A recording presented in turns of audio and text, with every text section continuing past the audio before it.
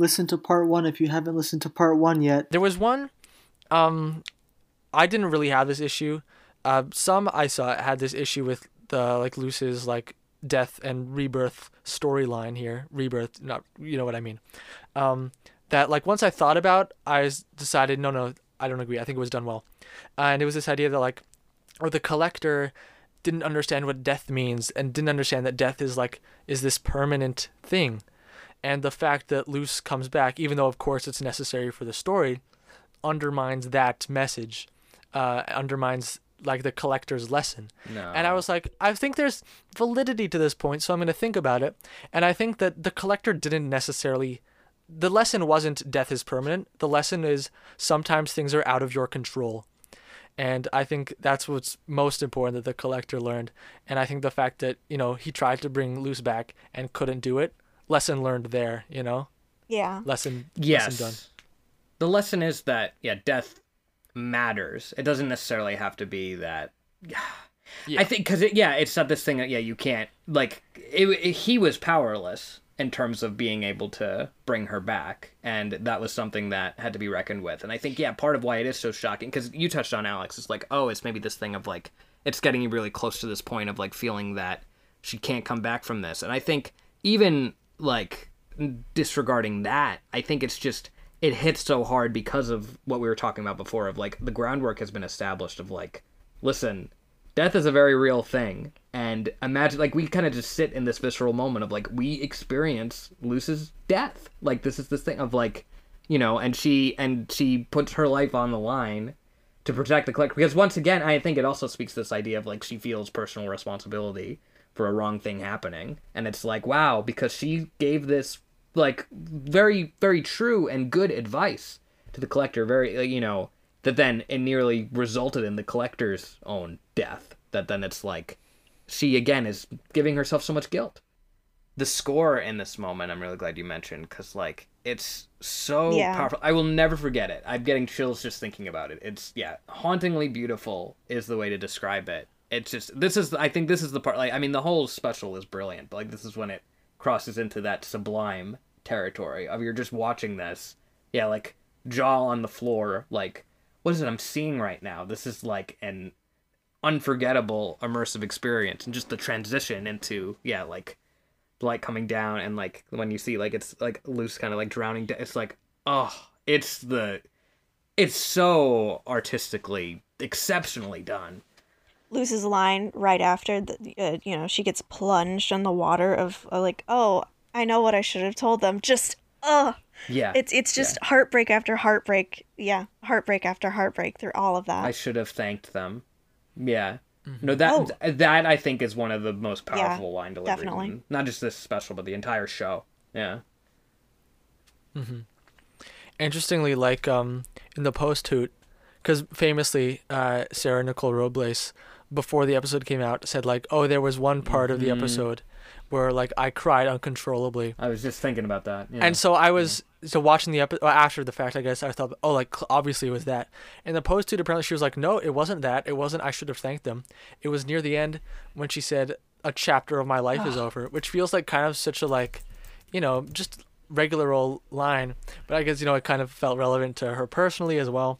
But anyway, that's kind of a later thing. It's funny you say that, because like what I would say while we're on that, it's just because the lead into that line I think is so beautiful of I had learned the Titan's language, but now I had no one to speak it to, which is like that. What an incredible concept to think about. I mean, just like I think that really cements the idea of like a chapter of her life being over. It's not just over because this is the end of the show. It's over because something was taken from her that was so intrinsic to her as a person. Yeah, and it's become fantasy. It's become So Luce is like practically plunged into the dead waters until, a hand reaches down, pulls her out, and as soon as you see that arm come, you're like, okay, this is how she's coming back. And it's Papa Titan, who I did not realize at the time, voiced by Aaron Hansen, which is, I don't know if either of you have seen like the animated clips of like Papa Titan talking with like random Game Grumps clips being like macaroni, lasagna, or whatever. Motherfucking Jesse Eisenberg. Yeah, he should have introduced himself by saying, "Hey, I'm Grump." Yeah. Then Lucy's like, "I'm not so Grump." Yeah. There we go. Yeah, you really will be Grump looking. Does that mean I'm Grump looking? Yeah. Anyway, so Papa Titan is wearing a Bad Girl Coven shirt and glyph pants, and very notably has Hootie in the eye. So we're gonna talk about this, and we maybe not right now. Maybe we'll save that. But so we learn a few interesting things. We learn if you go under without a portal, you really will be dead looking. We learn that the in-between realm is in between a lot of things, which makes a lot of sense because, I mean, the Titan's here and has been here for who knows how many thousands and thousands of years. We know the Collector's been there. We know Luce has passed through there a few times. We know King has been there in like a dreamscape. So really it's like, it must be a massive realm because you kind of get the sense from looking at it that it's all kind of the same thing, but it must be like enormous, maybe like infinitely big for these people to never run into each other. It's a constant in between. We also learn that Luce and Papa Titan are very different from Belos, and I think the way in which this is all articulated and explained, and with the voice performances from both of them, is just so incredible. And I feel like, because it's this thing of like, well, of course then they're different, but like, no, I think when, especially the way Luce explains it, when it's like, oh, you know, like Belos says he's trying to save humanity and we're saying we want to save our families, so isn't it the same thing? Aren't the feelings like coming from the same place? It's like, well, like when she explains it that way, you sort of understand her mindset. I feel like, I mean, I don't want to speak for everyone, but I feel like a lot of people, at least I, could certainly relate to this idea of like, you know, you really want to be a good person, and this idea of like, you know, having done something wrong, like you feel like just immensely guilty about that, and you're like, oh man, like do I just suck? Is this just wrong? And like, I feel like it was just so therapeutic to hear it like just explained, very clearly, of like, you assume Belos' goal comes from a genuine place, but that man doesn't care about anything but his need to be the hero in his own delusion. And that again brings us back to the fantasy element, right? Where it's like, you know, for him, that's the problematic fantasy, as opposed to, you know, the proper fantasy. Because like Belos fears what he can't control, but a lot of what has made Luce's time within this fantastical world so special is that, you know, she's learned to embrace like kind of the uncontrollable and unpredictable aspects of it. Like, it didn't go in the way that she expected or that she read about or watched, you know, and that's part of what makes it so beautiful and exciting every day. Yes, this actually just reminded me, I think it ties in very closely with episode 2, which is Before Wizards, because in that episode, Luce wanted to be the hero in a delusion, right? It was like, you know, do I want to live in a fantasy world where I'm the hero? And Ida kind of brought her back down to reality. And of course, you know, that never happened to Philip. And I don't think Luce would have, you know, become a terrorist if she had, you know, not listened to Ida or anything like that. But Luce's days of dreaming that she's a hero are kind of behind her, and now she has nightmares about being the villain. And that's why we open the episode in the way that we do. And it's like she needs to learn to love and trust herself. And that's really her journey in this special. And it just, I was really going into this like, how are they going to satisfyingly do it? Like, I hope it's not like just kind of put aside and it's like, oh, well, she defeats him and that's that. It's like, no, like, it's really like the time is taken to explain it. And that's why it's so satisfying at the end when she just doesn't give him an inch when he tries to pull his BS again, you know? And with Luce worrying about being the villain, it's similar to people that have intrusive thoughts. If you're worrying about those intrusive thoughts, that means you don't want to do them. Right. So with Luce, she knows that she's not a villain deep down, but she's going to worry about it, obviously, because all the signs are there. Yeah. Yeah, it's often said as like a refrain, like when like someone is saying like, oh, I'm really worried, that then they think about this or like it's gonna come up there, and it's like the fact that we're having this conversation means that you care and it matters to you and it's a priority for you. And truly, I mean, it's not like that's necessarily enough on its own, but like it's certainly a step in the right direction.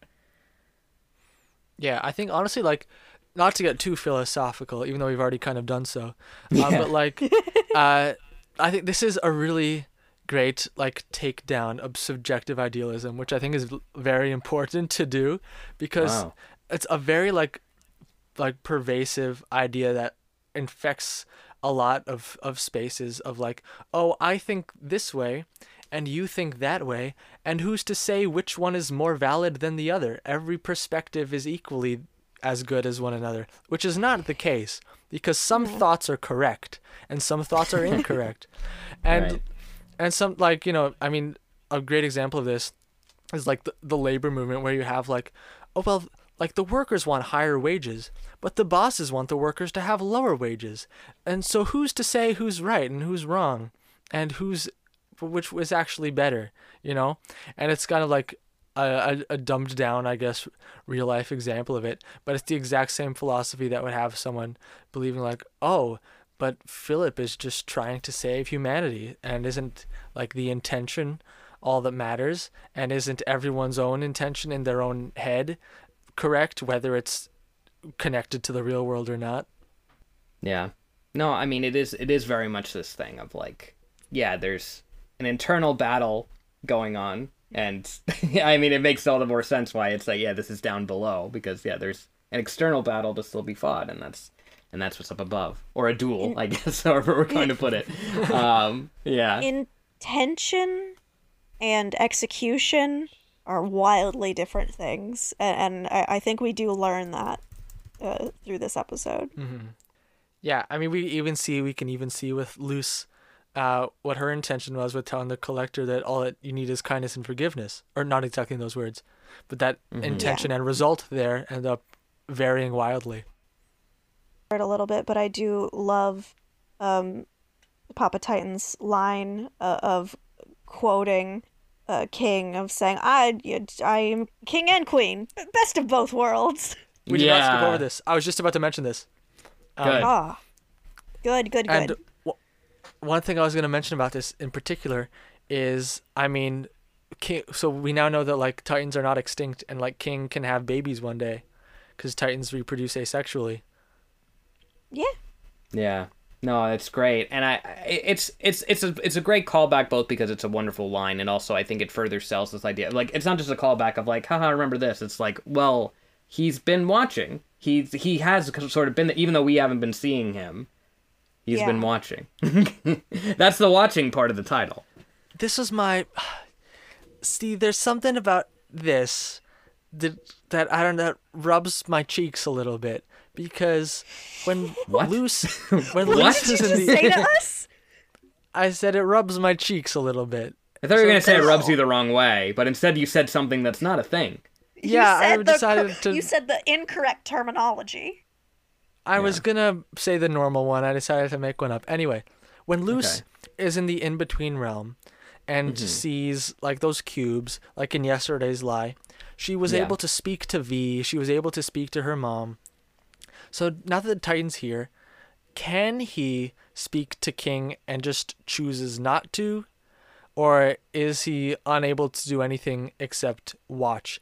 And the thought occurred to me that like, oh, maybe he knows it's best that he just stand back and not interfere or not talk to anyone, or is he just actually unable to for some reason I can't think of? Do you think because his physical form is dead, that's the reason why he can't talk to King? Because, you know, when Luz was talking to her mom or talking to V, you know, she was still alive at that point. She was just in the in-between. While, you know, Papa Titan is, you know, his physical form is dead, even if he's, you know, not dead, you know? She was kind of tethered to the outside world still. Yeah. Yeah, that is true, that like Luce's physical form in Yesterday's Lie was the form in the in-between realm. In this episode, I'm not sure if that's still the case, or if like Luce even has like a physical form at that point. And then the question is like, I don't think she does. Yeah. No, she doesn't there. She disintegrated. Yeah, into light. So I guess then the later question is, so then how does she regain a physical form? But that's kind of another question. Just sorry to like so that to stick on like the Titan for now and this whole thing. I think this is a good theory But then the question is like, is the Titan actually physically dead? Because I mean, what the Titan says is like, once you go down there, you really will be dead looking. So we even see the Titan, starts to slowly fall down there when the Titan actually becomes fully dead. And I think what we understand from it, because the Titan heart is still beating, that the actual physical Titan is not totally dead yet. And we know that for like every creature, death isn't an instantaneous thing, and it's kind of like a process. For humans, sometimes it happens over the course of like a few minutes, but for Titans who can live, I don't know, like millions of years, is it possible that the process of death is so prolongated that it actually takes a Titan like a million years to die, and that's why the Titan has been stuck there for so long? Maybe, and also the in-between could be a place that was originally created for, where the Titans go once, their body starts to die, but like, their consciousness is put in the in-between, Oh, that's a very cool idea. Because if Titans get to the point where like they are still conscious but can't move and don't want to be like that for a million years. Yeah. So they just go to the in-between. Oh, right. And it would make sense that they can create realms because it's their blood that creates portals. Yeah. I don't think I certainly don't think there is the option to talk to, because I think if he had it, he would. Oh yeah. Because if he didn't, that would just make him a shitty parent. That's true. But there is also that interesting element of like, because he doesn't think to like, because I think this also partially kind of proves what we're saying of like, because Luce is like, isn't there anything you want to say to him? And I think the reason why he doesn't think to is he just hasn't been able to this entire time, and he doesn't even realize that he technically has an opportunity in this moment because he kind of just gave up on that long ago. I think it's that. Close that door. I think it's that, but I also think it's because Luz only has so much time with those powers, and they want to make sure that Belos dies. I think he's just so panicked of like, okay, get her out of here, get her, back to the demon realm, that he's not worried about talking to anyone else. And also it's a combination of what you said, of just like not being used to it. He's long been a watcher, in the way that we are, I guess. And I guess that's also why they're here kind of dissecting the morality of everybody in the show, because it's like now they're in like sort of this passive observer state, and then Luce ascends back into being of making the dreams a reality, I guess. Yeah, I think what we're having is like this prolongated process of the death of the Titan, but Belos accelerating it rapidly by like leeching the life force out of the Titan, which is why the Titan is like, I don't have much time left. And I thought this was like the perfect way, the chef's kiss perfect way to set up the final battle of the show, is that you have Belos leeching the power of the Titan, and you have Luce, who has been like consensually given the power of the Titan. Like, will you choose yourself? Let me use my last bit of life to help you. And like Belos will be able to control everything, so you have to defeat him fast. And that like Belos, like the more and more power that he gains over the Titan, the less power that Luce has over the Titan, because it's like they're drawing from the exact same power source. They're both using the exact same Titan power to fight each other. I thought that was perfect way to set up the final battle, and I love that it never occurred to me. That's my favorite thing about this show. It's like, that makes so much sense, and I never thought of it before. Yeah. But do either of you have any idea how Luce actually was able to like reappear in the real world? I'm stumped. Well, I mean, what I was just gonna first say is like, I love this way that you framed it, of like, it's the fate of the world being pulled in two different directions, and like from the same resource. I think there's something very beautiful in that. And I mean, in terms of the actual logistical way in which this happens. Give me an answer, Brian. How? Okay, so Papa Titan has a lot of, he describes it as, let me use my last bit of life to help you. So I guess that also, I mean, that speaks to what you were saying, Alex, of like, he's not fully dead. I don't think we're meant to believe it. I think, there's everything in the show to support it hasn't fully happened just yet. But like, this life that he's been holding on to has not really manifested in any way because he's sort of trapped here, so to speak. So it's like he's like conserved this, and now he's able to pass it to Luz. I mean, in that sense, it makes sense to me. I don't really need any more of an explanation than that. Spoilers. Nor do I think one could make sense. Spoilers. Spoilers for Doctor Who from like 2013. That's okay. So, there's a character named River Song. She's one of my favorite characters. She, do either of you know anything about Doctor Who? I've seen like maybe an Practically episode. nothing. Okay. That someone showed I'll in be college. quick. Yeah. Basically, the Doctor is a Time Lord, and that means that he can regenerate. Every time he dies, he has a set amount of lives to regenerate.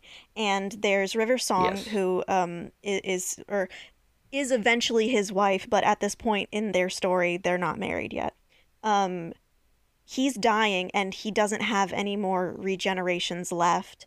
And she is part Time Lord and gives the rest of her regenerations to him so he can be alive again. And my theory is that Papa Titan did a similar thing of like, I'm giving the rest of my life essence to you to you to be reborn. So Papa Titan pulled a River Song. Yeah. I think that makes a ton of sense. No, I mean that's what he says basically. I mean, he doesn't say River Song, but like that's the gist of what he says.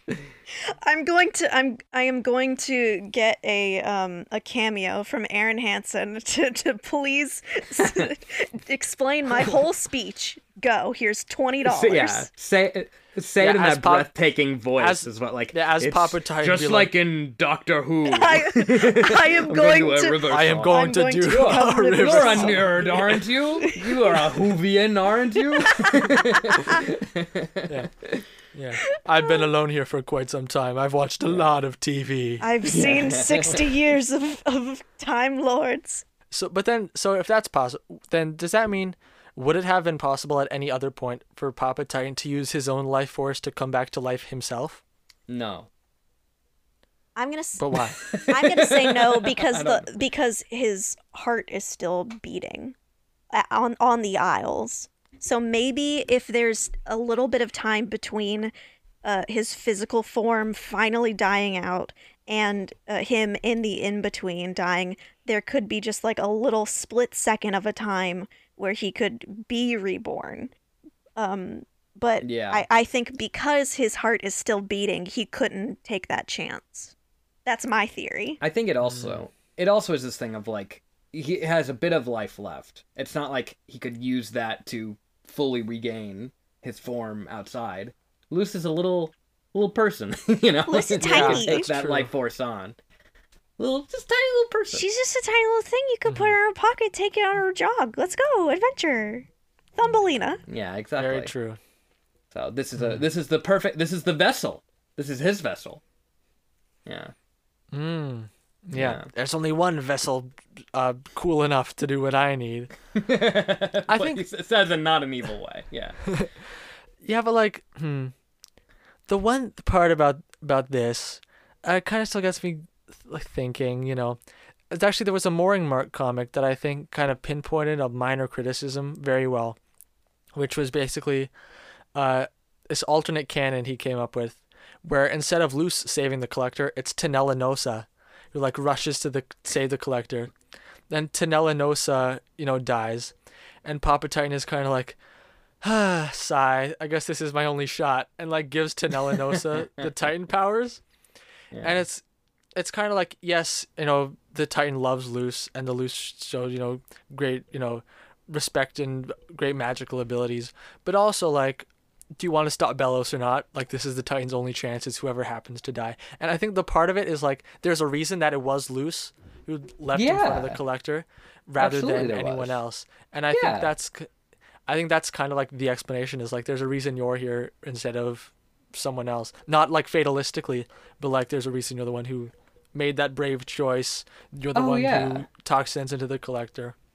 It's because she has the strongest heart and the truest convictions, and that's also what part of why it's so sad when she has doubt in herself, because like this is somebody that has doubt in herself, and yet her dying action was to protect someone that threatened her and the lives of everyone that she cares about. Mm-hmm. So she earns this. It's not just like, oh well, she happened to be a casualty, so then I guess it's like, no, it's not that it was meant to be. She deserves it.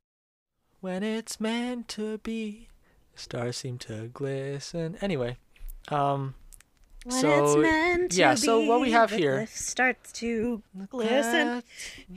When it's meant to be, the glyph starts to shine. Anyway, now all the puppets are slowly waking up. Like Camila wakes up. And I was surprised here that she was like, "Where's Luce?" Because I thought the tear was gonna mean that like she knew what had happened. We kind of talked about that, not exactly yet. And then we see that the kids, their magic isn't working anymore, and the first thought is like, oh, is this because the Titan is dying? But that wouldn't make sense because like it's their own bile sacs and they're able to do it in the human realm and stuff. But Camila says it's because you're tired. And I was glad, even though it kind of felt a little, I don't know, paper clipped on. I'm very glad it was mentioned that like, oh, have they not slept in the past 48 hours? I don't think they're kids. Once again, that's reminding us. Yeah. 14-year-old children. And they need sleep. How many hours of sleep do they need? Yeah, more than we do. Like 11, I think. More than they've gotten lately. Meanwhile, this was a part of the trailer. Was Ida and King these like crazy angry designs? Going berserk at Belos. It was part of the trip. People were like, whoa, that's crazy. This, King's new form. And I think actually, I don't know if you guys sometimes watch like Owl House, like reactions on YouTube. Elijah, who's probably like the most popular one. Before she watched the episode, she looked at those designs and she was like, she was like, wait, Luce King has is like to be dead. Crying. Yeah. It must be that Luce died. And I was like, wow, she's gotten some predictions incredibly accurately correct before in the past. It's very impressive. I truly do believe that if you like are as in love with the show and like pay that close attention, that you can figure that kind of stuff out. Yeah. As someone that predicted a lot of what happened in Toy Story 4 pretty well, I think it's possible to do. If that is your thing, if you live and breathe this piece of art, you can do it. That was me with almost all of Muppets Mayhem that just came out 2 days ago. Oh, I've only seen the first episode so far. I'm so mad they dropped it all at once. I am also mad that they dropped it all at once. It deserves like a weekly release. It's so good. Mm-hmm. Guys, it's so good. I'm so happy because we, as a Muppet fan, and I this is no discredit to any of the performers. This is mostly to the writers that don't want to respect the legacy that the Muppets hold. This just got it right. This new series really got it right, and I'm so happy as a super fan. I'm so pumped to see it. And it's amazing that Adam Goldberg is prouder of this than The Goldbergs, a show about his own life. Hey, you love to see it. You love to see it. I was like, wow, I feel so represented. You go, Adam Goldberg. I have seen very little Muppets content in my life. Mm-hmm. Boo! But yeah, I will agree with what you're saying. If you really, go heart and soul into a show, you can probably figure stuff out. The flip side of that is like, what if, you're wrong and feel like you therefore could have done a better job than the actual show? I know Cadence has talked about this quite a bit. Of like, I think Cadence is like a little hesitant to make predictions in general, because they can come back to bite you, and you don't want to be like, oh, if it doesn't happen how I think it's gonna happen, then it's not as cool. But I think that comes down to like trusting this show you're watching, which The Owl House is a rare example of like, oh, I thought some things were gonna happen, then they didn't happen, and I'm still completely satisfied. I think it's a very thoughtful consideration, because I think I often I like examining it through the lens of a writer, being like, well, if I was in charge, where would I then take things next? And like, there isn't one right answer. Yeah, it's more just like an examination of here are the different things that could happen, and ideally it maybe in some way will tap into some of the larger like thematic truth that you're hoping that it will get at, but the way in which it will do it will likely surprise you, and maybe it'll even surprise you beyond that, and that's what it should do. Or it should, surprise you and exhilarate you. If it just does what you would expect it to do, then why is it there? Mm-hmm. Yeah, and then so while this is happening, suddenly the Collector's powers aren't working anymore because Belos's Titan magic is growing on him, and Titan magic overpowers Collector magic. And then he has this line like, "What is this stuff? Why won't it stop?" And at first, I was like, "Oh, he's talking about like the tears coming out of his face," and then I saw like most people afterward were like, "Oh, I just realized the double meaning. He's not just talking about the green gook on his arms, he's also talking about the tears on his face. That's so clever." And I was like, "Oh, I just realized the double meaning. He's not just talking about the tears on his face, he's talking about the green gook on his arms." I also thought it was the tears at first. It was one of those classic, like, what is this? Water from my eyes? I'm just sweating through my eyes. Oh, I hate that cliche so much. I'm not crying. Yes, you are. Shut up. Shut up, Buford. Ryan hates Buford confirmed. It's not a Buford. It's been in so many things. I'm sick of it. Just come up with a new line, because it's like, are you crying? No, I'm sweating through my eyes. No, say something else at least. I'm pissing through my eyes. Yeah, that's better. At least I haven't heard that one before. Yeah, there you have it. Yeah, and a fresh take. Yeah, so then... No, but I mean... So then Luce reappears. I did want to quickly touch on, go ahead. because you mentioned about, like, the beastly forms of Ida and King. Wendy Malick and Alex Hirsch's performances in that part. Oh my god. Woo! Oh my god. I don't think I can control myself right now, and, like, King screaming. I was like, this is You love to see it! Like, it's like... you love to see it. But also it's scary, because it's like, oh man... It's also you wouldn't want to be facing them. Let them go insane. Let them go feral. Go crazy. Go stupid. Go ah. Oh yeah, it's feral time. It's time for everyone to be feral. It does show though. It's like no matter how feral they are, they don't stand a chance against the actual Titan without like Luce's Titan powers coming back in. And it goes to show like the Collector, like stop. I don't want anyone else to disappear type of thing. I don't want anyone else to go away. That's it, right? I don't want anyone else to go away. Which is why it's so powerful, because again, like getting back to this idea of like not saying death, like doesn't fully understand it, but like by putting it in this way, it makes it so much more powerful, because it's like you're getting a child's point of view of like Luce has gone away. You feel Luce's absence, and you're like, oh no, it's not right. Exactly. He's definitely trying to contextualize that. You can see his growth throughout the whole episode of trying to figure out what going away is. It's scary, because for a bit you're like, it's like, oh, I can at least do this. It says that's like the stuff that's like consuming it, and you're like, oh no, is this gonna be like a dying act, like a heroic? I'm very glad it wasn't that. I'm glad the Collector didn't have the death, the sacrificial death. I just want to say about the green gobbledygook. We don't exactly know what it is, but also I know exactly what it feels like. Like in my brain, I know what it feels like.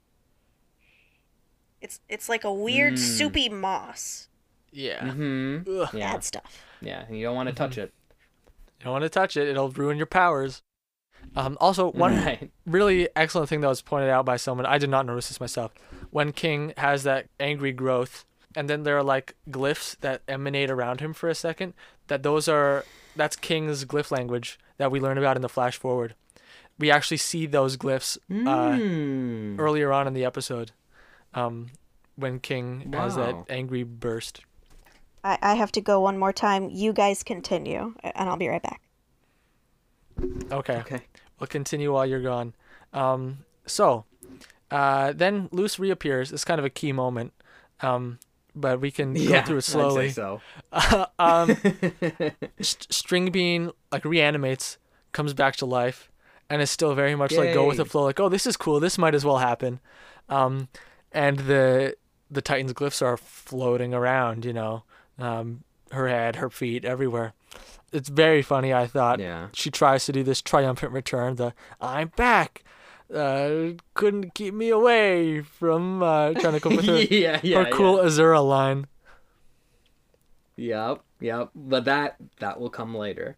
and that will be one of the most satisfying moments ever put to the screen when she does get her hero moment. Oh. Yeah. So then she makes some kind of like floaty ball that they all go into, and at this point I'm thinking like, so what is Belos trying to? Because the Titan's very big, so it makes sense that it takes a very long time for Belos to entirely possess the Titan, which is why there is time for Luz to get some of the Titan power to herself. So I think what he's going to try to do is start to stand up, and he's starting to like very slowly move the Titan bones, which is why eventually at the end we end up with this like the left Titan arm outstretched way high up in the air. Yeah. No, it's this very striking image. You see it and you're like, it'd be a terrifying desktop wallpaper, but it would be a good desktop wallpaper. Yeah. So if Belos knows that like most of the witches are in the archives on the Titan head, I guess like breaking the archives is like a conscious thing he's trying to do as the Titan. I mean, I don't know what's really conscious at this point. I think it's more just about destruction. Yeah. I guess. Death to all. Right. The end of magic. Except for me. Yeah. Except for me. Because I'm cool. Yeah. Go Philip. And so this is where that line comes that you were talking about. Like, death to all except for Philip. Yay, that's me. Anyway, this is the line you were talking about. The collector, seeing like, oh, the archives are in danger, and flies over there to try to hold them up with the, you can at least do this.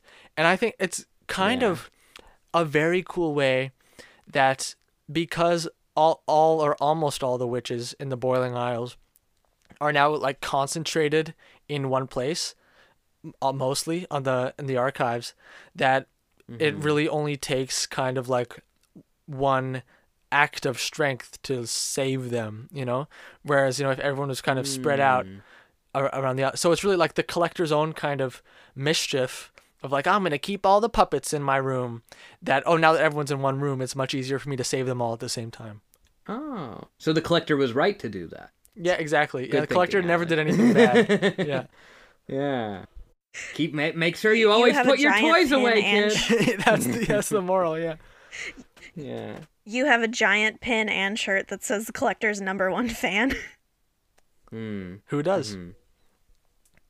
You. Me? Metaphorically speaking. Yes. Oh. Metaphorically. You said that he has never done anything wrong. Oh, yes. I was joking a little bit, but I would take a collector's #1 fan shirt. I am also joking. I thought so. And then, one thing that I had thought about is like, I think, Brian, you had mentioned this, and like I think everyone would have agreed after the first 2 specials that like Ida needs much more service. Yeah.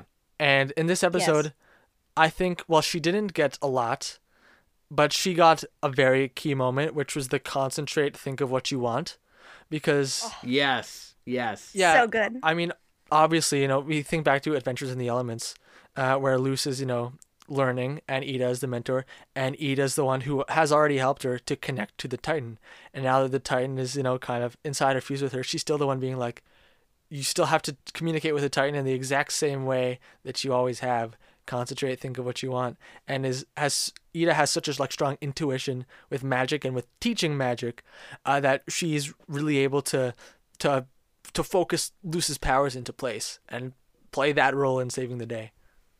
Yeah, she mentors her again for a brief moment, and it makes sense because it's not condescending. It's like Luz is in this new form, which is let's not sleep on just how cool this the Titan Luz form is. Beautiful. Oh my goodness, it's fantastic. It's again one of the few problems with the episode is that Amity doesn't get to see it. It's a real shame. Yeah. Sometimes that's it's just how it honestly happens. homophobic to me. It's honestly homophobic to me that Amity did not get to see Luz in this Titan form. She'll hear about it. I guess she'll draw it. Hopefully, her cross hatching has improved, so she can draw it. Did you see from Luz's description? Did you see the Mooring Mark comic about it? Yeah. Uh-huh. Yeah. It was basically like imagining some future where like the archivists come back to attack, and Luce and King do that similar fusing power thing, and so Luce has that same look again, and Amity's like jaw on the floor, and Willow or Augustum was like jaw. It was very, very funny, and I also loved the moment Luce and King do the wah together, the Titan wah. Oh, so good! It's so cute. Mm-hmm. Oh. Well, it's her. It really feels like she's like become one with this. I mean, this is all she's wanted, to be like, you know, accepted. And of course she has been, whether or not she takes on this form or not. But there's something really special about seeing her, you know, as in this Titan form, because she's so welcome in it, and it feels so just right. And she looks like so familial, like similar to both Ida and King in this form, and it's just so beautiful. Yeah, when she kind of like nuzzles with King in that moment too. Yeah, it's so sweet. Yeah, it's really the visual embodiment of what the relationship already was, and I think that's why it feels so powerful. That's a great way to put it. And then so the Collector grabs the archives just in time to save everyone from crashing down.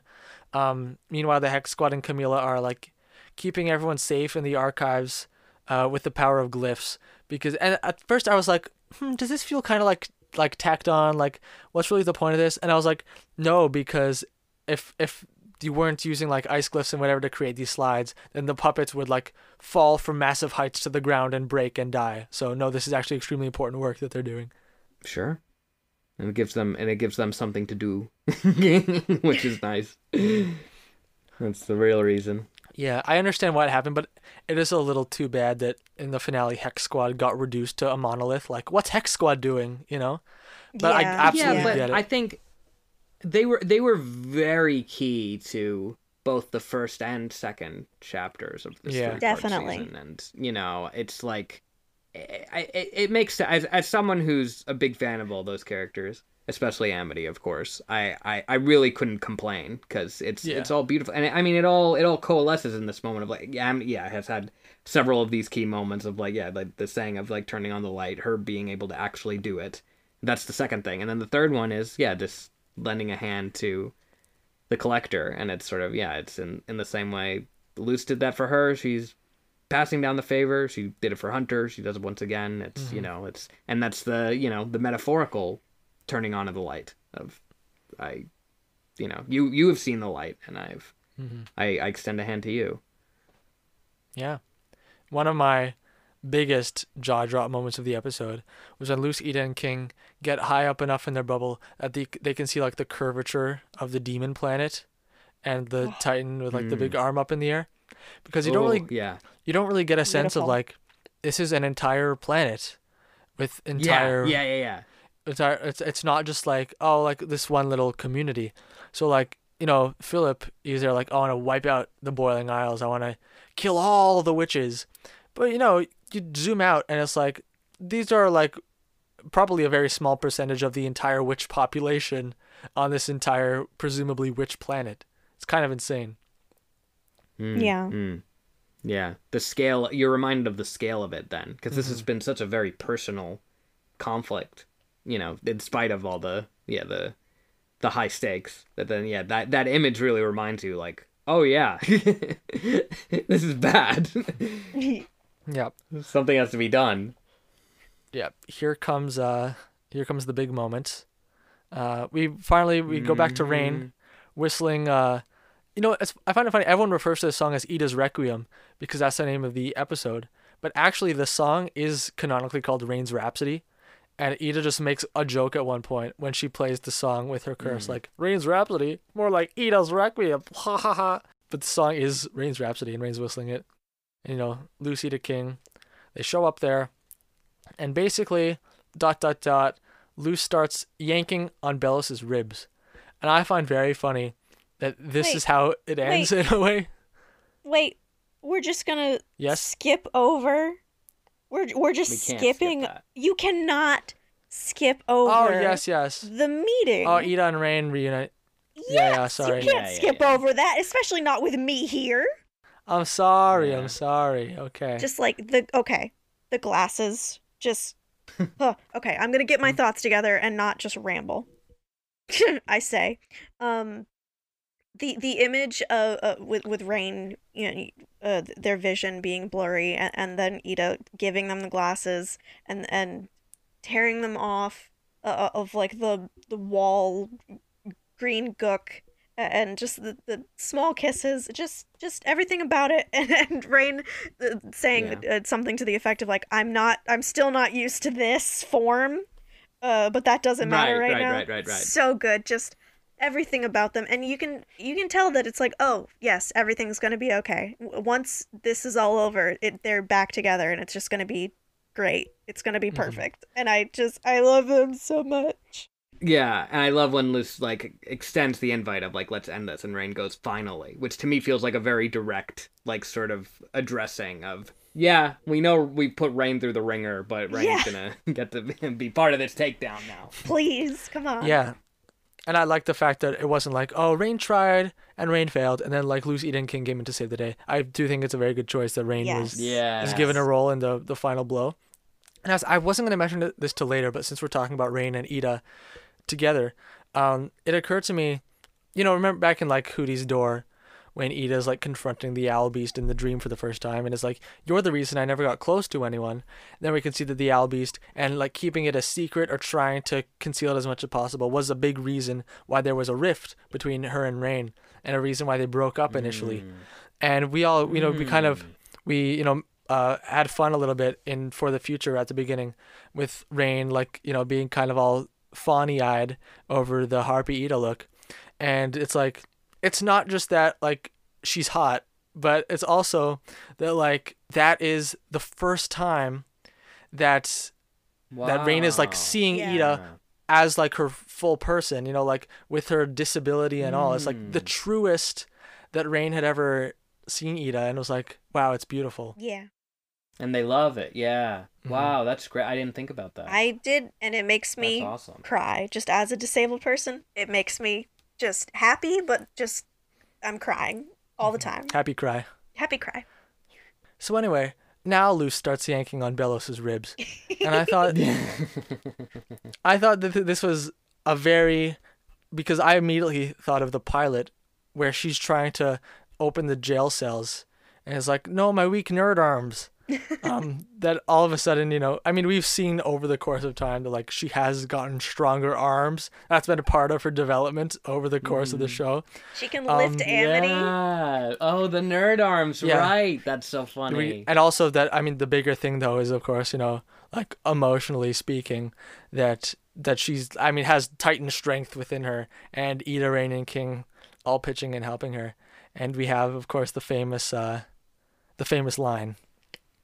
Well, let's say, and I think that this wraps back around to what we were saying for the previous special, Alex, of like, it's this sort of, it's this connection of the fantasy and the reality. It's like she loves the Azura books, but she's also herself, and it's like sort of this sort of Lazura combination, right? Because she's like she draws upon the original line from fantasy that she loves, but she adds her own reality into it. Yes. Do not underestimate me, Belos, for I am the good witch Luce, child of the human realm, student of the demon realm, and warrior of peace.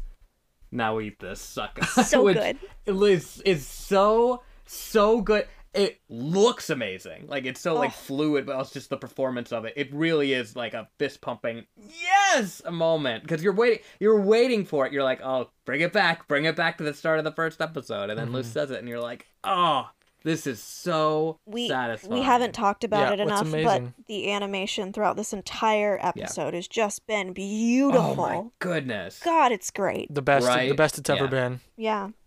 The best it's ever been. Yeah. No, it's again, chills just thinking about watching it. Amazing. And I think with like this particular line, of course it's happened like once per season. The first time in season 1 of the pilot was like school project type of thing. Season 2, it happened in the pilot as well. And it was, right after Luce has kind of been like is now stuck in the demon realm. And it's like, some like tiny demon they were like trying to capture for money. And the fact I think is very notable it did not happen at the start of season 3, not just because they wanted to save it for the end, but because at the start of this season, she was too depressed to do it. And she was totally disconnected from fantasy and from her former kind of, happy self. And it's over the course of season 3, through Thanks to Them, and then through For the Future again with, with her mom and with string bean hatching, and through the nightmare sequence, even at the beginning of this episode, and through talking to Papa Titan, through all these kind of steps along the way, that she's been able to rediscover this, like, I guess, courage and love for fantasy. Because I think there's something very special about, because, like, I sort of said that, like, it's mixing together, like, the real life and the fantasy throughout the sentence, but very crucially it ends on the "now eat this sucker," which is of course exactly those words. So it's like in this one glorious moment, she achieves the fantasy, that awesome line that she was hoping that then she would have. She gets it, and it's by doing the coolest thing ever. It's by being the hero that she always dreamed to be. This is when the dream really does come true in such a beautiful, real way. Yeah. And so she kills him. Yeah, so she yanks him, and there's the like almost freeze frame as Bellows' shocked, frightened face right after the yank. It was like Kingdom Hearts or something. So good. It was an incredible visual. Like the lights coming and like, yeah. I couldn't get enough of it. And as soon as Bellows is disconnected from the heart, the dust just floats away. The archives get gently placed back onto the Titan as a nice crown for him to wear. And if Collector comes down like exhausted, and Amity holds out a hand to the Collector like you saved us, that type of thing.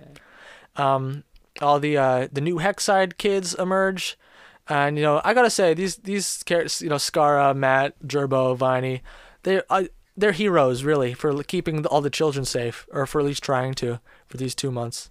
They really the unsung heroes. Indeed, you've sung them now. Yeah, now I've sung about them. Moving on. And then and then Bellows goes back into Philip form. And I still don't know how. It doesn't matter. It doesn't matter. It's perfect. It doesn't matter. I know it doesn't matter. But like I still want to know how. Alex, you just love to be pedantic. The reason. No, I just want to understand. How many CinemaSins points are you docking for this one, Alex? I just don't understand how it happened. But anyway, it happens by some way. Yeah. And the first, loose, I'm free. Thank goodness you saved me from that horrible curse. No one buys it for a second. Loose. The way he delivers it is so funny, because like even doesn't seem like he believes it. Like, I'm free. It's like, and the fact that Loose doesn't give him a word. Is not moved so good. Even a bit. It's like, that is how she has had achieved closure with this. Yeah. She knows we are different. I am not falling for this anymore. Yeah. In the words of the Who, won't get fooled again. That's something I've been playing. Right. Right. And I think she needs it, because it's like, oh, do we really need this after the now eat the sucker? I think we do. Because I think this is showing that like she does not. It won't work on her. Like you can't trick me anymore or whatever. And her bringing down the acid rain is just a cherry on top. So good. Oh, what a great way to bring it back to the beginning of the show again as well. Yeah, there are a few things here. Manifest in. Yeah, there are a few things here I wanted to mention. One of them, it's been pointed out, which I didn't realize the first time. It goes back in a way to Philip's not understanding how the magic actually works. He doesn't understand how curses work. Yes. Because we know from Ida works. That's not how a curse works. A curse doesn't mean you're possessed. So even just from that, you can tell that Philip is lying. And the other thing, it took me a while to realize that Luce is the one making it rain, and with the acid rain, and is the one making Philip turn back into Goop form, and just standing there. I know people like the stomping. I'm undecided on whether I would have preferred to just watch Luce kill Bellows with the rain without laying a finger on him. I think that would have been pretty cool, without the extra stomps. I liked the stomps. But I don't know if I feel like the stomps were deserved. I do like the stomps. Sure, I like the we're human, we're better than this. Well, we ain't. I like that. It is sort of silly, but I think that's part of the point of, like, he doesn't deserve a dignified death. And I will also say, I didn't interpret it as that, yeah, Luce made it so that the rain was, but I kind of just took it as, like, the environment, like, yeah, it's sort of going to what you were saying of, like, he doesn't believe in the magic, and, like, the magic just sort of, like, in its stasis, like, kills him, like, just, like, by sheer virtue of existing, this magical boiling rain is just gonna take him out. I have two things. One, all of Philip Belos, whatever you want to call him, his whole thing is literally just the phrase, he hates what he doesn't understand. Yeah. That's just him in a nutshell. And another thing that I don't know if we touched on at all is his, like, monster form just turning into ash and just going away in the wind is so wonderful. Because, you know, sometimes in these types of shows you would have, like, oh, the monster form is stuck in you know, stone forever as a monument to this evil, and I'm glad that it's gone, because that's how Belos' memory should be, of just he doesn't deserve to be remembered. But, like, it still kind of is memorialized in the sense of, like, the left arm way up in the air that Belos moved and pointed up. So, like, the shape of the Titan is different for Belos having possessed it, and I think that's okay in a way. Like, I agree that, like, you don't want the head there that's like, oh, that was Belos' angry head. Like, that'd be too much. But I think it's okay to be like, you know, this kind of acknowledgement that history doesn't disappear. True. But also with you know, future generations of the Boiling Isles, if they don't know about all that, if they don't know about Belos and all of that, then they'll just assume that, like, oh, that's just the pose that the Titan, you know, died in. They wouldn't know of, like, this horrible evil monster. But I think it's both. It's both of our observations. Well, history will be remembered lest we be doomed to repeat it. But yeah, it's kind of, and thankfully, as we see from the glimpses that we get of the future, it seems to be a much brighter future. Exactly. Yeah, and then Ida and Rain and King stomp Belos into oblivion. Hell yeah. Yeah. He's finally dead after all that. And then the Titan powers. I was satisfied. I wanted to see a violent murder on the Disney Channel. The one thing, like, I wish Hunter was there for it. Like, I know that's a small thing, but, like, I wish That's fair. I wish Hunter got extra closure with Belos, because now the last time he saw Belos was he had just been possessed and he was lying on the ground, hurt and traumatized. And that's the last, and I understand, you know, like, obviously there's no question of him, like, having to face down Belos again to prove anything. It's a question of, like, narratively, I feel like for Hunter to have closure, it would have been cool, I think, for him to play a direct role in Belos's downfall. I don't know. That's just I do like the three that they chose with, you know, Ida, King, and Rain for their specific, you know, storied character beats that tie to Belos. But I also do kind of like that Hunter isn't there just from, like, a personal thing. I'm gonna get dark for a little second. Yeah. My abuser, I didn't get justice with him, and he died from a separate thing that happened. So in just knowing that person is gone is its own closure that I think Hunter will come to terms with and grow past, because I don't think he needs Belos in that way for closure. I think the only, you know, quote unquote closure that he needs is Flapjack's memorial site. Yeah.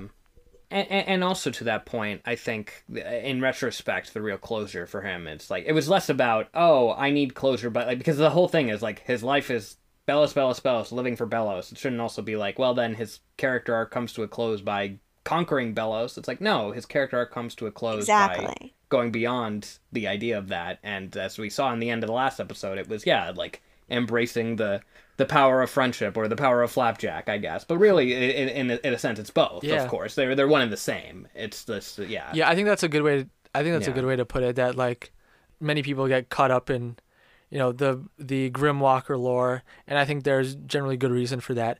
But in terms of Hunter as a character, the idea that his end is no longer being defined by being a Grimwalker and being tied to Belos and related to Belos, and that the end of his story is like, who cares that I'm a Grimwalker? I'm just some guy, and I'm just hanging out with my friends. Yeah, just some guy. I'm probably gonna be with Willow eventually. Yeah, that's all that. Yeah, that's what we want to see. Yeah, and then so Luce kind of levitates into the sky, and the Titan powers exit and fly, and King gets like a little glimpse. Cadence mentioned at some point that it's been pointed out that like it probably would be possible to use that memory machine to like take out Luce's memories of having seen the Titan, and then King could like actually see this conversation between Luce and Papa Before we Titan. continue, my phone for some reason is not taking a charge, and I think it's because we've been talking for 3 hours straight. So if I leave, it just means my phone is dead and I can't come back, and I'm sorry. All right, how long do you think you have? I have 13% left on my phone, so I think we might need to hurry, or we can do the ending at a different time? ? No, we can. Let's go. We won't take too long. Speed round. All right, not too fast. But everyone, we're at the point now where there are some things we can snap through. Everyone's released from the archives. We hear that's how we saved the Boiling Isles. Amity reunites with Alador, ignores Odalia. We have Gus and his dad. Yeah. We see Hunter pointing out Willow's dads to her. I thought that was very sweet. Willow meets them. The dads kiss on the mouth. And then Darius ruffles Hunter's hair. And that was very nice. Principal Bump, all these things. Does anyone have anything to say about that reuniting scene? Beautiful, and I loved it. Yeah, I mean, I think it also just, what was I going to say? To this point of, I think as soon as we start getting into this end, when we hear the voiceover monologue of that's how we say the boy line, like, I don't know about y'all, but like, I could immediately tell, I was like, Luce sounds older. like, was it immediately for you? Yeah. I was like, oh, we're getting it. We're getting the epilogue. That was one of the few things I knew I wanted going into this. Yeah, I was immediately like, Luce sounds older, clearly. We also see then Rain moves into the Owl House, which it's been confirmed by Dana Terrace. Like, they moved in. They lie on the mat with Ida there. Amity and Luce kiss one more time. Luce and Camilla reunite after the day or so apart. And then Camilla meets Ida and King. Sadly, they exchange no words, but they meet and they share a big hug. Yeah. Gosh, this finale had a lot to do, didn't it? Yes, there was a lot to jam in here. And then the Collector gives Hooty back to Lilith. Now, so to begin with, was Hooty like wearing makeup? Like, it was just a funny joke. That's what it was. Like, what? But like, what was the joke? The joke was it was like a Sleeping Beauty type moment, I think, where it was like, yes, wow. And that Lilith sees Hooty in that like Sleeping Beauty type thing all the time. Either that or Hooty is like a I woke up like this bitch type, Yeah. Okay. Yeah. Yeah, I had not made that Sleeping Beauty comparison. Well, I think I did not realize that. Well, it's kind of like the also the Snow White type moment when it's like that was in the original pitch pilot, and of course is in that other episode with Hunter when it's the slap. So I felt like it was one of those like haha Disney ending, but we're doing it with Hooty instead of a Disney princess. Yeah, it was that kind of thing. It is a shame that Hooty did not speak this episode. But he did. He did technically speak. We will speak about Hooty in a moment. I have much to say on this subject. But then Luce continues narrating, talks about the Collector says like, we made a pinky promise to keep trying our best. I was expecting the Collector to stick around. I thought it was a much better choice. Yeah. The Collector should decide to go back off into the stars, not living amongst all the folks that they terrorized for a few months. Then the King, the Collector first gives Francois back to King, then King gives Francois back to the Collector. Yes. This was a heartbreak moment. Very well done. Earned. Francois was so important. I never knew I would care that much about Francois by the end. Yeah, seriously. Especially back in season 1. Yeah. Oh, stuffed animal. Yeah. What's this guy doing? Ugh. D-plot. Not even a B or C plot. A D plot. The one part that I didn't love the fact that older Luz was narrating was where the glyphs stopped working. And you pointed out you liked the line, I learned the Titan's language and now I had no one to speak it to. Yeah, I love that line. I would have vastly preferred, because I think, I'm trying to remember exactly what the dialogue was, but she was basically like, oh, I learned something in that moment. Once the Titan had finally passed on, like the glyphs started. So did the powers of the glyphs. What's going on. Yeah. Right, so did the powers of the glyphs. And I thought it would have worked way better in that to fully commit to showing rather than telling in that situation, and to have her kind of step outside, tap the glyph, see that it doesn't work, and then maybe Ida steps out behind her and just says like, he's finally passed on, or something like that. That could have been powerful as well, but I don't know. I think I just really appreciate, because that's a striking image and a strong moment between the two characters, but I also find it very thought-provoking and powerful, this idea of it being a language that she learned, and like kind of framing it in that way. I think also just like turns it into this more visceral thing of like, because it brings to mind like the episode title of Lost in Language, right? Like it kind of like very much is this literal thing of like this language barrier that's gone. It's a world that cannot be re-entered into, and I think by describing it in this way, it kind of elevates it and makes it, and it helped her find her place when she had no other way. In her heart, she'll never forget it. Like it feels like, I don't know, it feels like the ending of a great anime movie. It's like, is it like putting it into words in a way that's like editorializing a little bit? Like, yes, but like I think that's what makes it so great. Like it's the end of her fantasy novel that she's narrating. And I love it just as a person that is, relearning the language of my people with Hebrew and Yiddish, of how both of those were and still are in some places a dying language, and so it was very powerful in that sense of, because then it kind of gives you hope of like, oh, maybe she could teach King these the glyph language, and then it could be reborn. But I do like that he has his own that she has to learn. I think that is really powerful as well, and it's just a way of how language evolves over time. Yeah. The glyphs being contextualized as a way in which she spoke is just, it's like very clearly an extension of herself. That's, it's gone. Beautiful. Yeah. A whole chapter of her life is over. It's very cool to imagine a time where like there were a bunch of Titans, roaming around, all with their own different ways of doing magic, with their own different glyph patterns and combinations. Yeah. It makes the history of this world feel all the more rich. So then we get if you live in Canada like me, that's when the episode ends.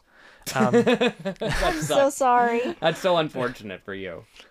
Yeah. Then I just went on Twitter and everyone was sharing these pictures of the flash forward. I was like, wait a second. And I had to wait a little while till it was uploaded onto the flash forward onto YouTube in like some grainy quality. So you didn't even get the scene with, I assumed you got the scene with like Camila and Luz, and like ending with the "Welcome to the Boiling Isles, watch your step." No. You didn't even get that. It ended. It literally ends. When Luz starts talking about like when the Titan had finally passed on. That's when like the credits start rolling at the bottom. That's like, for me. Okay. And then it's like then after like Stringbean brings her the hat, and she's standing up there near the water. But the next chapter is just getting started. The end. Disney TV animation logo. Oh I'm my so goodness. sorry. I guess that is when we started getting into the extended runtime, I guess. That's why. They were like, on TV, they were like, well, that's all you get. That's all she wrote. Yeah. And it's not. And my first thought was literally like, we didn't see V. Aww. Oh my goodness. Well, it is. I mean, I will say this. This doesn't spoil anything about the Amphibia finale, but like when they aired it, like there were these extended credits that were not included that then I remember were shared on Twitter after that. Then were just like, and they're not, they're more just like, still images that were still very powerful, but like still it was this thing of like, it wasn't included. Why? The runtime. It reminds me of how it's on television. It reminds me of how Gravity Falls, it had a 3-part ending, and the third part in reruns gets cut up into 2 episodes, and Alex tells the story of this little boy who was watching the ending for the first time, and how it got split into 2, but the last part of it didn't air, so the little boy thought that the ending of Gravity Falls was Bill erasing the sigil glyph thing. My brain's gone for tonight. We've been recording for 3 hours. Oh, the cipher wheel. Cipher wheel, thing. thank you. Yeah. The little boy thought the ending of Gravity Falls was Bill destroying the cipher wheel, and then it fades to black. He thought that Bill just killed them all. That's terrible. Grammar Stanley. And then yes. they died. Wow. Yeah. That's unfortunate. Mm-hmm. What a tragic ending. But not the case. So we get this flash forward. We see Luce has this writing scholarship, and there are a bunch of nice photos. Luce and V graduating together. I thought that was probably my favorite one. Camilla, I love that it's a writing scholarship. So true of you, Luce. Same. From one writer to another. Good for you. Brian and I were so happy with this. Of like, yes, writers unite. Yeah. Representation matters. Yeah. And we saw, Ida showing Camilla apple blood. Yes. That was very fun. King. Yeah. Hootie and King and Ida playing catch together. There's so much, and we see this from the Thanks to Them episode. There's so much more history and character that's communicated through pictures that cover gaps of time we didn't get to see. Very clever. Yeah. Good usage of every second, every frame you have. Yeah, we find out that Luce is going to the Boiling Isles University. We also see she has Amity's little moon necklace. Very nice little touch. It's a great fake out. Yeah, another thing we see. You haven't seen them. Yeah.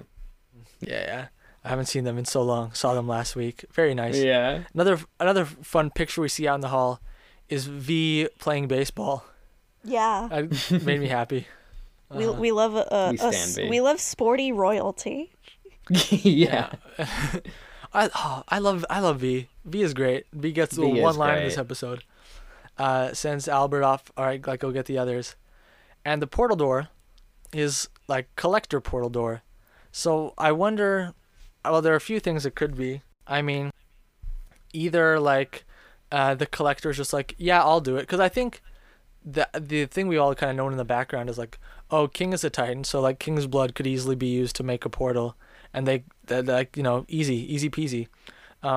Or maybe they just had so many options that it's like, or the collector could make one, and like that works too. I assumed that the collector was like, as like, recompense of like, I did something bad, I want to help you, I'm gonna make this door for you.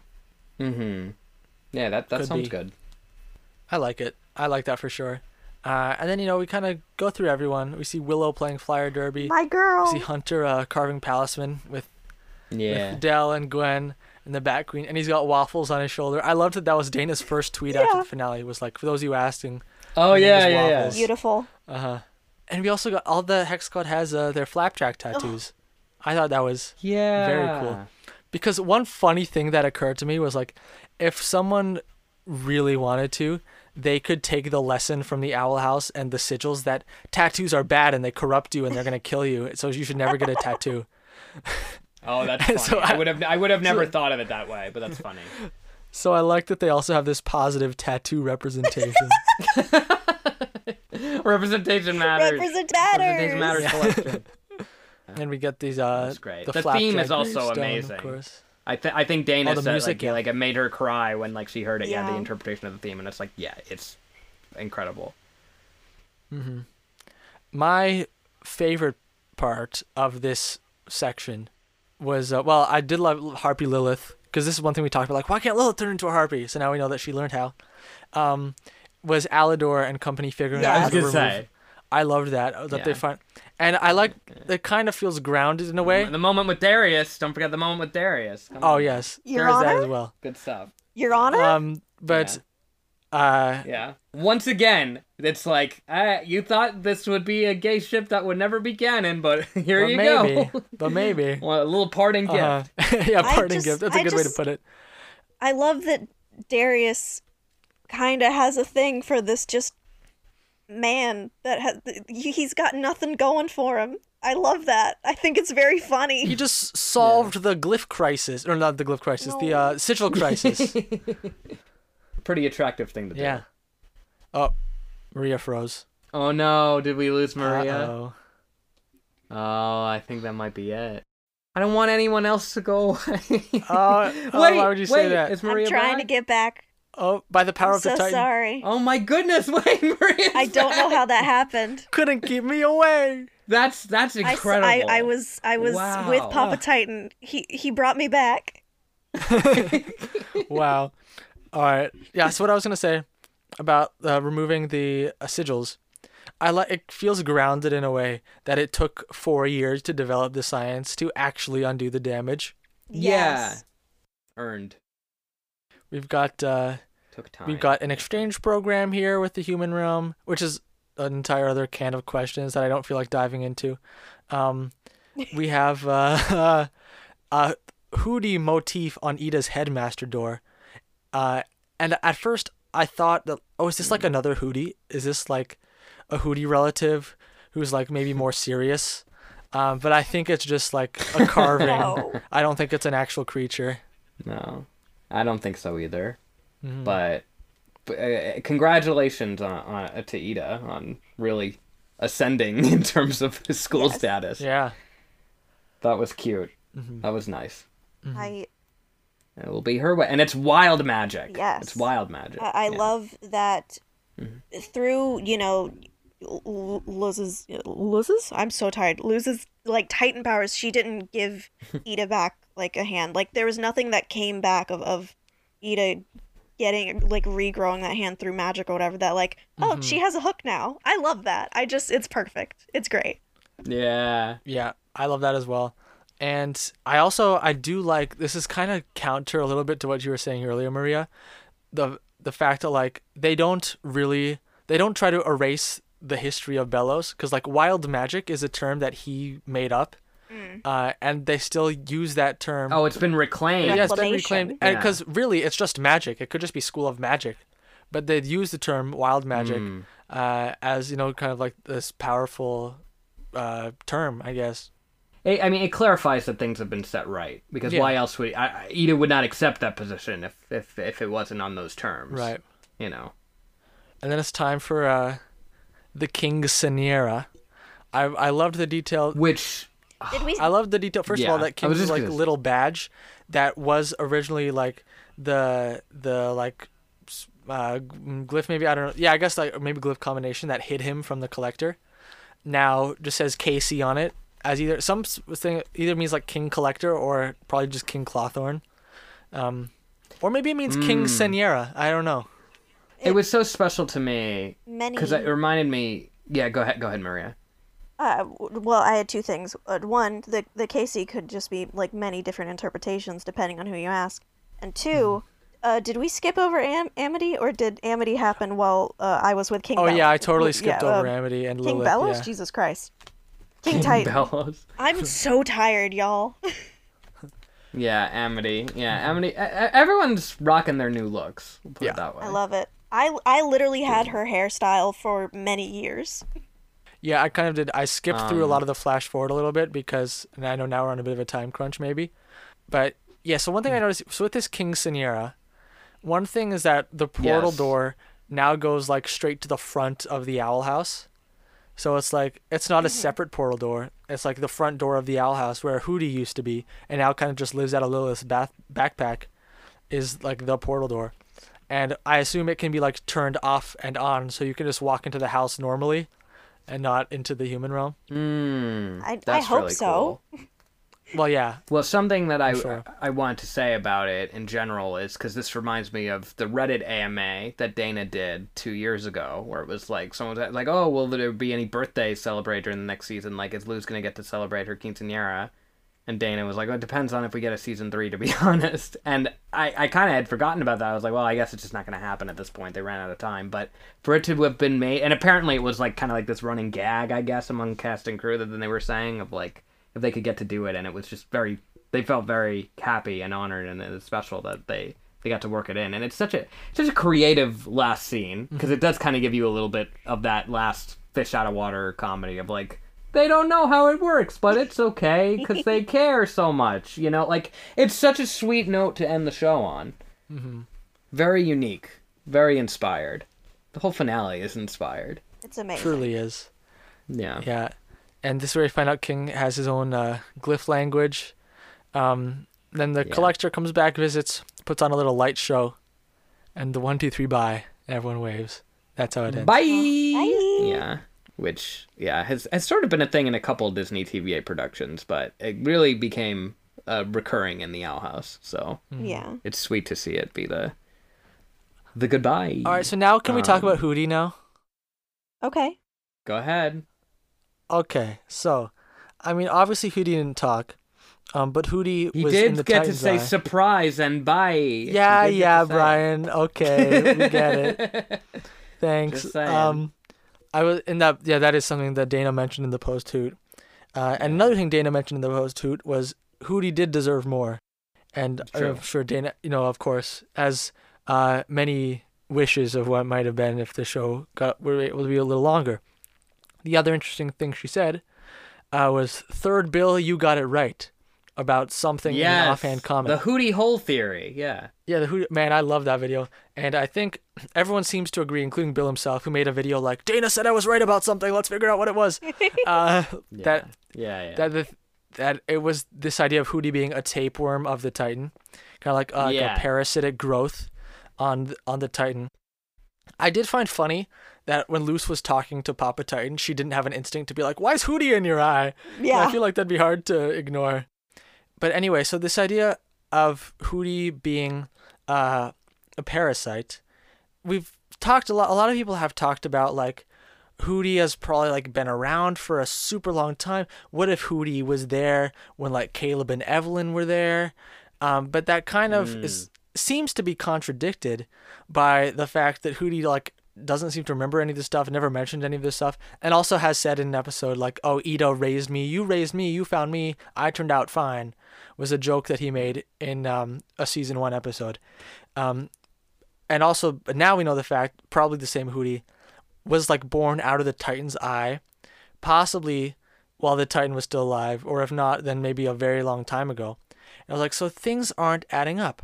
And then, what Dana mentioned in the post-hoot, when someone asked about King's Tower, which we saw in Echoes of the Past in early season 2, where Ida found King and like took King home. She said, "Oh, the plans we had." And she thought about like, okay, what can I say? What do I not want to say? Just in case we get to tell these stories in the future somehow. What she said was, the tower is related to a character we all know who now may have amnesia. And I was like, amnesia? Hooty, it's gotta be Hooty. Hooty's got to be the one with amnesia. Yeah. If all the signs are pointing to he's lived so long and doesn't remember it, I mean, I don't know how he would have gotten amnesia, but the idea that he was like, born out of the Titan's eye and like chatted with the Titan, like while the Titan was alive, living in his eye, and then somehow forgot about it by who knows what, and then maybe even, was taken to live in the Owl House in like, Del's old shack, as he called it, which Caleb and Evelyn, we know that they had kind of a thing for birds and a thing for owls. Like the Titan blood vial had a little owl on it. They like bonded over birds and Flapjack and stuff. So that Hooty lived there, maybe got amnesia again through who knows what. So I think it's Hooty has like therefore something to do with like King's Tower as well. But the other theory that has me thinking is someone said, oh, maybe it's the Bat Queen, because one of the very few times we've seen the Bat Queen, and Luce asked her like, oh, you were a palisman, like who did you belong to? And she said, it's been so long I don't remember. So the fact the Bat Queen has explicitly mentioned like not remembering something from a long time ago, it's like quick, that could be it. Isabella Rossellini on the phone. I have seen theories that the Bat Queen was the palisman of the Titan. Right. So. I think that's quite a popular theory, and that would go very well in line with the Titan's palisman protecting the Titan's child. So compelling. So yeah. I hope we do get to see that story at some point. I feel like whether it's, I don't know if we'll necessarily get it in animated form, but perhaps a comic like Gravity Falls. I don't know. Something. Novels, that would be comics, nice. Something. Yeah. Yeah. Even if it is just Dana Terrace's personal Tumblr, I'll eat it all up. Num num num. Yeah. That is one thing that Dana was very adamant about in the post-hoot, was like, but now that the show's done, like everything I say is basically just a headcanon if it wasn't confirmed. So like, and like I kind of agree with it, but part of it is like you did construct a story in your head that did inform what you put on the screen. Yeah. So like, yeah.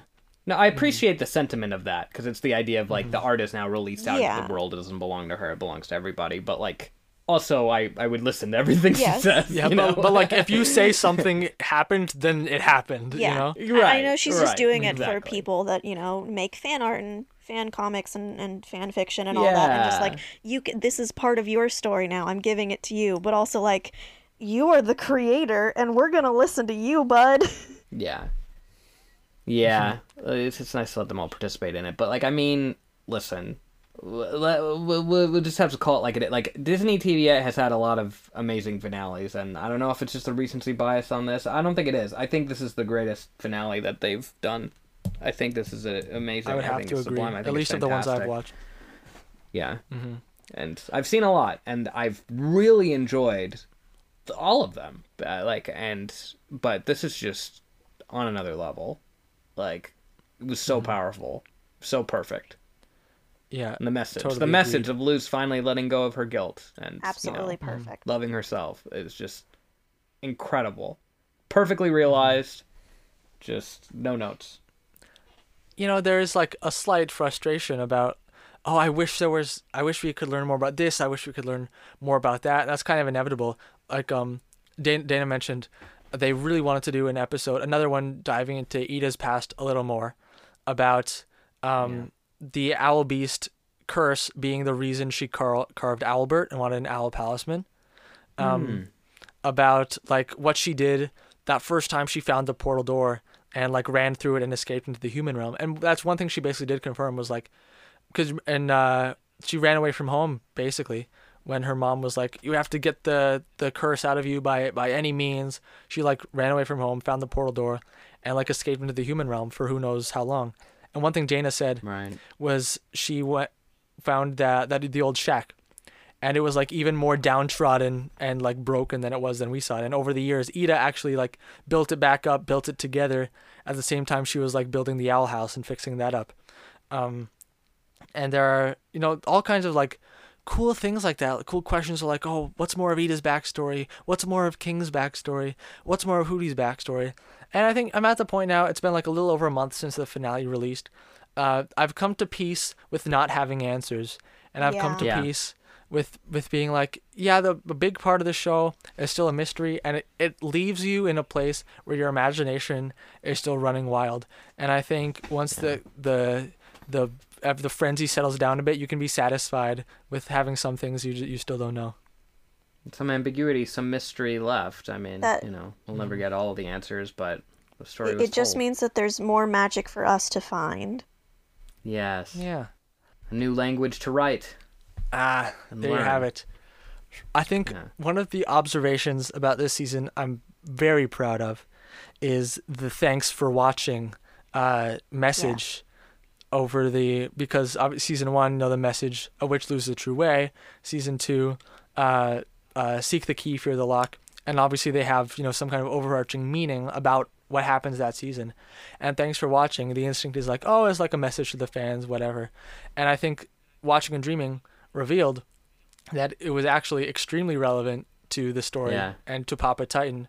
Watching not just King, watching Luce mainly, and using that watching to have the knowledge to entrust Luce with the power, and he was thankful to her for everyone who was kind to his son.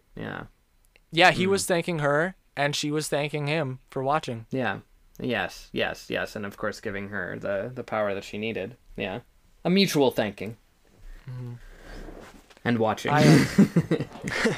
I think I've thought this all throughout the Owl House, that there's this kind of cool subtext about the environment and climate change, and respect for land in general, because you have Belos disrespected the land, and so the land retaliated against Belos. The land, the Titan being the personification of an environment, and the rain, the rain, and the rain, and the rain is exactly that as well.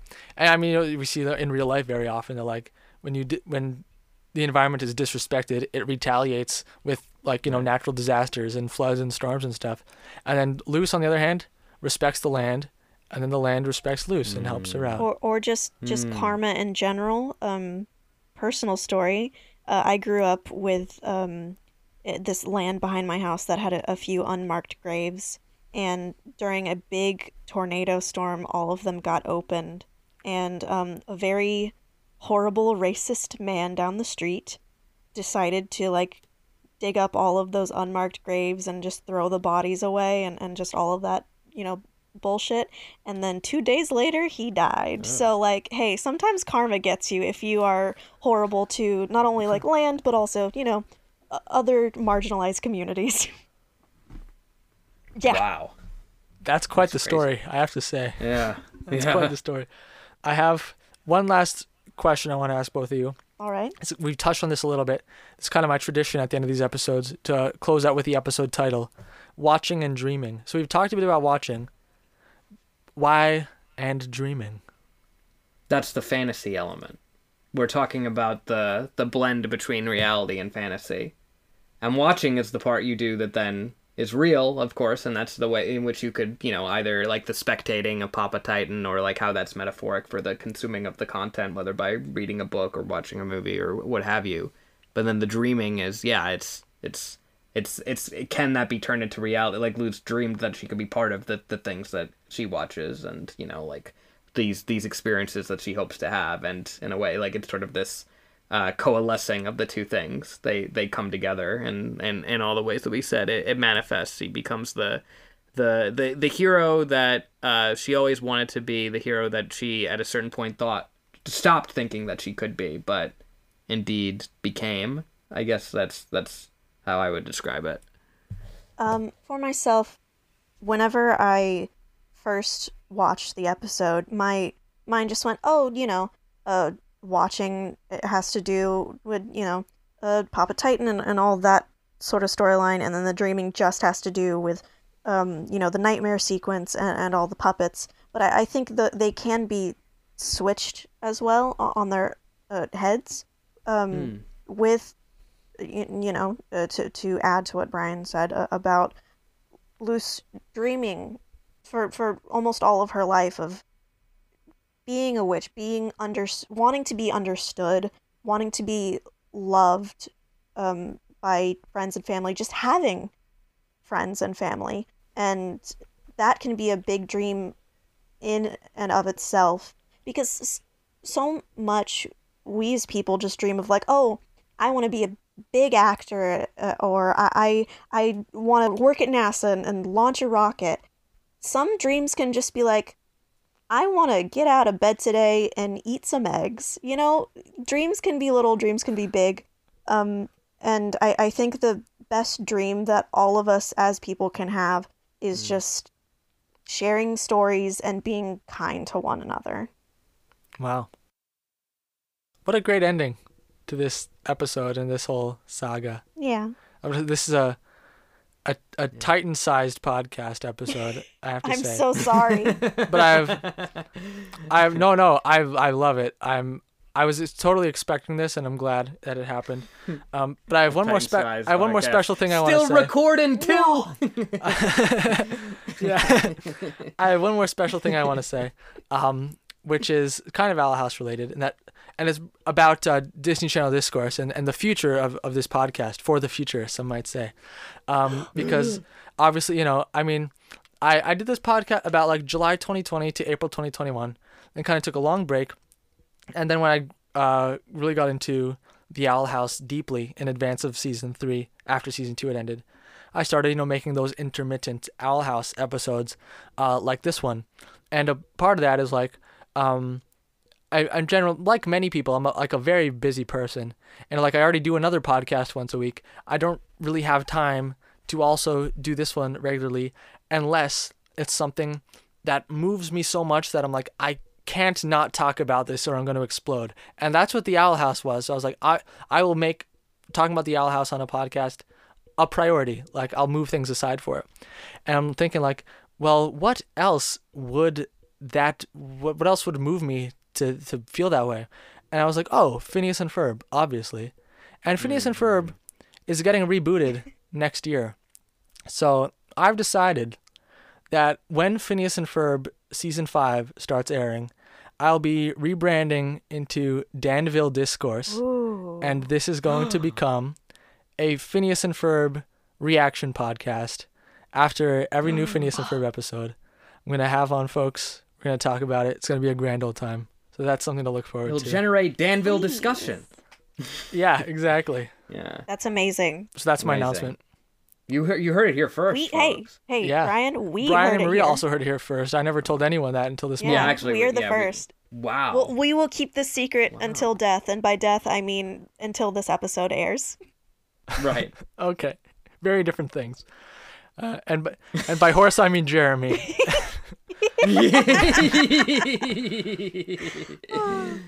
And yeah, so would you two like to plug yourselves and talk about all the great things you do?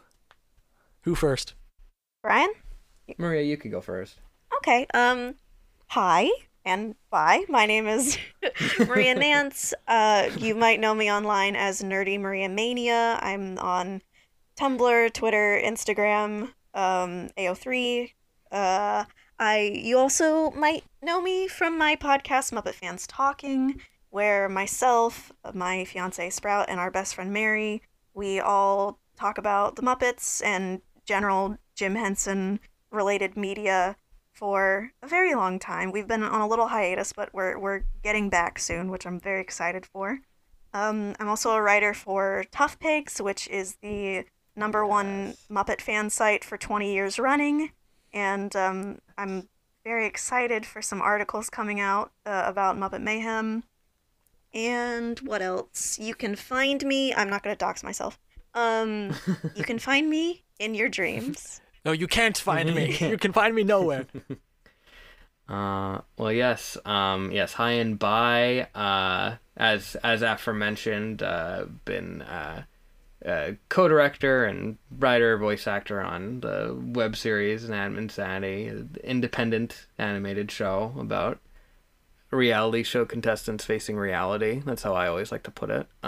Which is wonderful. Yeah, thank you. In addition to that, I have a personal YouTube channel where it's just my name, Brian Koch. You could look up if you want to see analyses, video essays about film, TV, animation, all that good stuff that you probably would be interested in, especially if you've gotten to the end of this 4-hour long Titan-sized episode. Yeah, I mean, it's definitely, animation is quite the passion for me, but yeah. Maria, you have one more forgot thing to say? mention. I forgot to mention. I also have a personal YouTube channel named Maria Nance, where I'm also starting to do some media analysis of my own. Let's go. Very nice. The one thing I will plug is coming 2023, Double Life, my Hannah Montana parody album. You don't want to miss it. Nice. All right. Fantastic. That's the end of this episode. Thanks, Brian. Thanks, Maria. Thanks, everyone, for listening. See you in the in-between.